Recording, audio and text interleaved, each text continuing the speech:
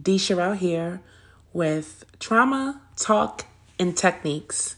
Today we're going to be talking about Shared Stories by D. Sherelle. And the first trauma topic that I'd like to discuss is child abuse.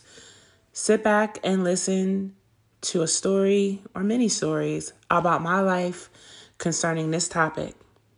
Actually abused when I was 4 years old by someone very, very close to me. And because the people in your life that are very close to you at the age of 4 are supposed to love you and take care of you and be there for you and show the examples of what trust and care and all of the 9 fruits of the Holy Spirit, what they all mean to a person, that person should be giving you. Especially at the age of 4 years old, where your mind is developing and continuing to develop over the next, I don't know how many years, but continues to develop after that. And you go through something like sexual abuse at 4, and a part of you stays there in that space. A part of you stays in that time. I learned at 33 that I have been dragging my 4-year-old self around and I didn't even know it.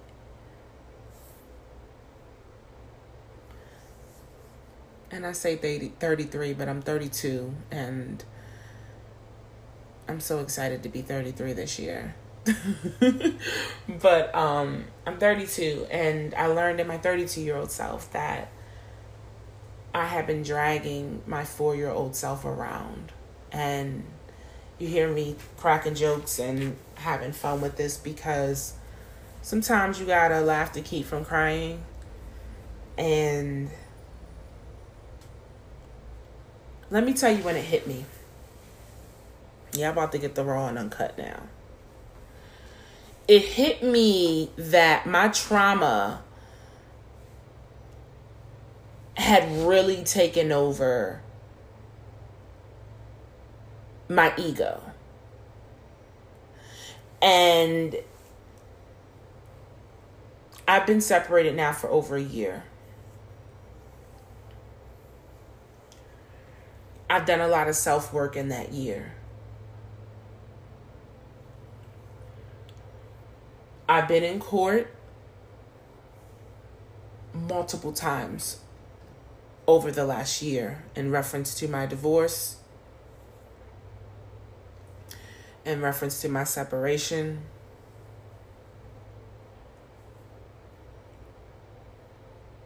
and one of the last times I was in court,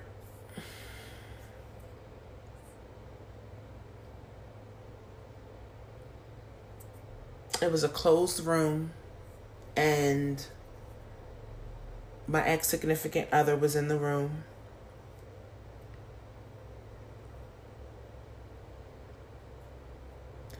And we were talking about the different terms of how we were going to move forward. And I remember the word, she needs to take responsibility, coming from that person's mouth. And I remember something inside of me just boiled up. And I think a lot of times we don't know what the triggers are. We just boil up sometimes and we don't know where it's really coming from. And, you know, I start telling him about all the things that I've done for him and his child and da. What kind of responsibility could you possibly think that I need to take is what my ego told me. And then I went home and I said to myself, I said, D, why the heck did you blow up like that? And it wasn't even like I was screaming, but a switch turned on that said, oh no, you need to remember the things that I've taken responsibility for. And I felt like it needed to be said and heard and delivered with, I guess, passive aggression. But I went home and I said to myself, I said, why did you need to do that? For what?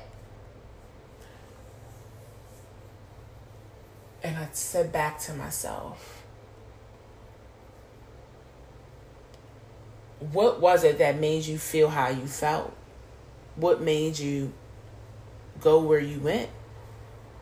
And I said, well, why does he think that I need to take responsibility? And it was at that point that I realized that I had went into a victimization space. Maybe I could call it a valid victimization space, but maybe I shouldn't, because I'm becoming more aware. And I think the things you become aware of, like, you can't really call them like mistakes. And they become a little more valid. I realized that the person that abused me had been validating me all my life. And when I don't feel validated,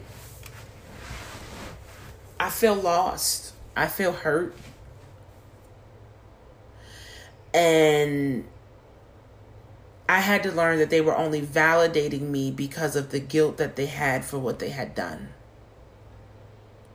And I had to learn that thinking that validation was necessary to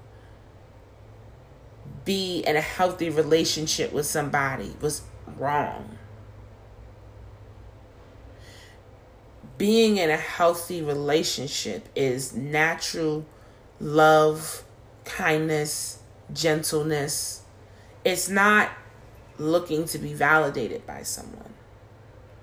It's looking to be respected and valued by someone. I had to unlearn that thinking. And it took me a lot of self-work. It took me a lot of stepping outside of myself and stepping outside of my ego. The trauma of being abused as a child for me was very different, I think, for a lot of people, because as a result, I was pushed to be normal. I was pushed to be better. I was pushed to be a cheerleader, to be a chess player, to be a runner, to be the biggest, best book reader, to never miss a day of school, to get perfect attendance, to get on the honor roll, to have the best science project, to be the step squad leader, to do so many different things at a young age. I was in swim. I was in gymnastics. I was always striving, always. I graduated from high school in 3 years. I started Morgan when I was 16 years old.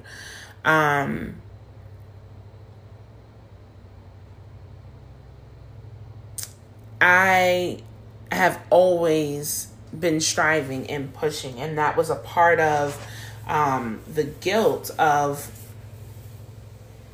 what had happened to me.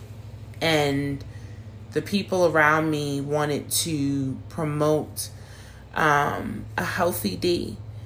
And by healthy, being active and able and willing to win. And that's how I felt like my life needed to be. That's how I felt like all the decisions in my life needed to be. And then I started having a lot of people in my life that was like, girl, do you live? Do you take out time for you? Like, hello? So, I struggled with friendships. I struggled with relationships with men.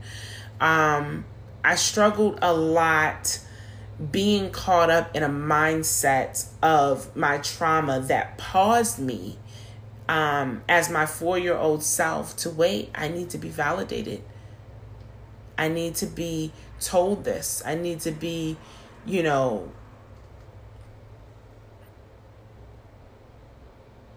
understood right here, right now. And I had to learn how to channel the things that I was oversaturated in into things that actually worked for me, rather than being frustrated that I was just oversaturated in the thought of something that did nothing for me. And so one of the ways that I cope is by channeling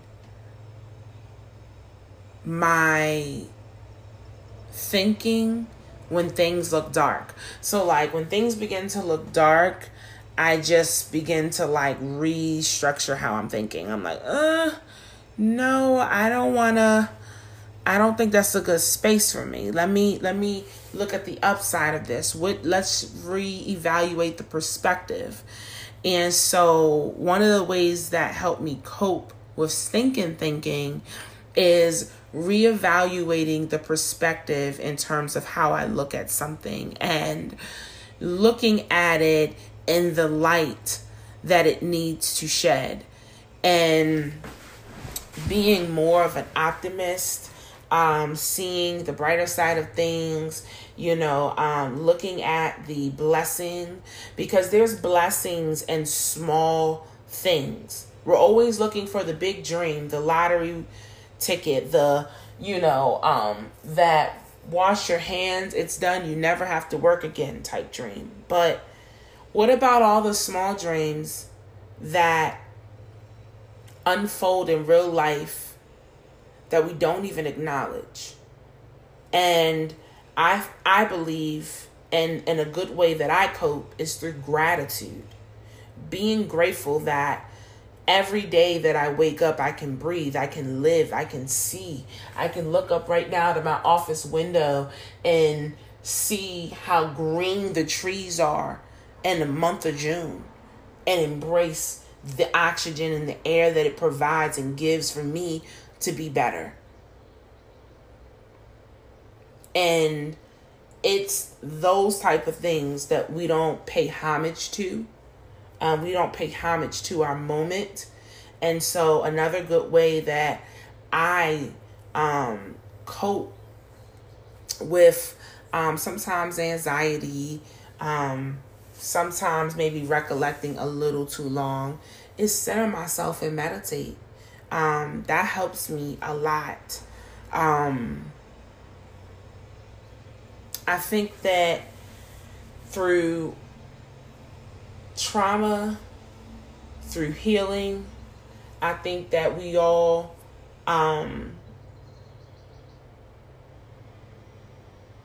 find some wave of success from going through ebbs and flows of our lives. And for me, I think that being able to understand that even when you become a victim to someone else's deceit or abuse, no matter how you live your life, you're responsible for how you live your life and how you deal with the role of being a victim. And we have to be willing to grow. We have to be willing to stretch. And we have to be able to know who we belong to. I know who I belong to. And for me, the blessing that I've arrived to in my life as it relates to going through sexual abuse, going through the trauma of having to be better, having to be good, having to be the best because of what I went through, and not being not having the look of a child that was abused, that was sexually molested, not having that look. And carrying that stigma and that energy and that ambition with me all my life, I realized that it helped me in so many types of ways. But at the same token, it hurt me. Because there were some people who just wanted D. They didn't want D that was, so ambitious that she didn't want to recognize and recollect and really look at what she had been through. They just wanted like the real D. And so, I had to find balance in that. I had to find balance in knowing that, this is acquired behavior and it actually works in a lot of great ways. But in some ways, people want the balanced you. And so I realized I had to accept. Well, I realized I had to become aware of the trauma, the root of it, the root cause of it, where this trauma was coming from, these unhealthy relationships. It was coming from me being a child all throughout my life in many different ways and not understanding how to deal with it, how to channel that energy, and the association of many behaviors that mentally I stopped developing or began developing a lot differently after that situation had happened. That made me build up a wall. And it also helped me to stay the child that I was in the moments that I was that child, I was that victim. That doesn't mean that I get to play victim in every situation in my life. And it doesn't mean that because I feel the energy of a victim, that I really am a victim and I have to act that way either. So, success for me in this trauma has been the self-work and the self-development in myself and understanding both my ego and me as it relates to the things that I've been through. And, I think that a lot of times when we are in our business, we are stuck in traumatic moments in our lives that we have to emotionally deal with, and we don't emotionally deal with them. So then we begin to emotionally deal with things in our life that we really don't have to emotionally deal with. We do need to emotionally deal with something, but it doesn't need to be someone else all the time. Sometimes it's okay to take out that self-time and say, listen, let me write some thoughts out. Let me go out and sit down and just relax and just think it all the way through. Let me recharge, right? So when we don't do these things, when we are trauma-affected entrepreneurs and we don't take the time out to recharge, then we can't be productive in our businesses. Then we go into a different type of trauma, a business trauma, where now my business wasn't successful, or I didn't follow through on that event, or, oh my gosh, I didn't do this and that, and I should have connected with so-and-so, but now we got a whole set of parallel issues running in our business life and in our personal life. I think I finally started becoming more successful with differentiating the two when I learned that write it out. What do you gotta do? Write it out. Period. It's nothing. Let me tell you, this path to consciousness, to self-work, to success in helping our community any way that we can. And yes, make it lucrative, because why? We are minorities. We are supporting minority businesses, and we want minority businesses to be lucrative. We don't want minority businesses to have, for example, 2 million black businesses in the United States and only 1.9 of them. Well, not only, but 1.9 of them Well, I guess technically that would be 0.1. Only 0.1 of them. Only 0.1 have employees. It's really something to think about. What is it that's stopping us from being able to hire, employ, provide ways for people in our community to feed their families, internship opportunities, opportunities to earn and grow? Why are we not providing that at a rate of at least 70% or better? It only takes 70% to pass the test. So I think this has been a really good talk so far. I thought that I would have gone a little bit deeper about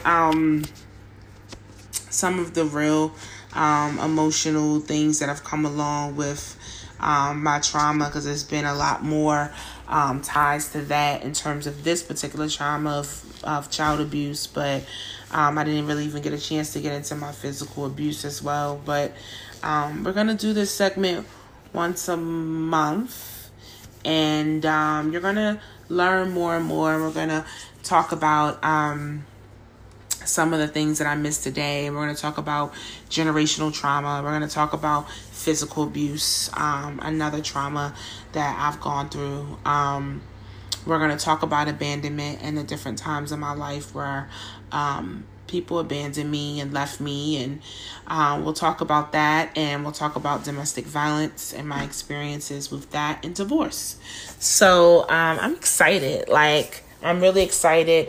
Probably I'm thinking with generational curse and physical abuse, the first three, you'll get a lot of history about me and my life and my parents and, my brothers and, just my life and, where, I come from, and just more about my childhood trauma, to give y'all as much as I can, and make myself as relatable as I can. There's somebody that needs to hear this.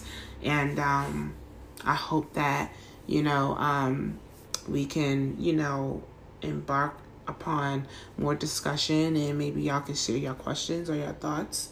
I'd be really interested to know what y'all think. All right. Love y'all. And thank you for listening to Trauma Talk and Techniques. This is D. Sherelle. You can follow me on Instagram at DCHERELLE__.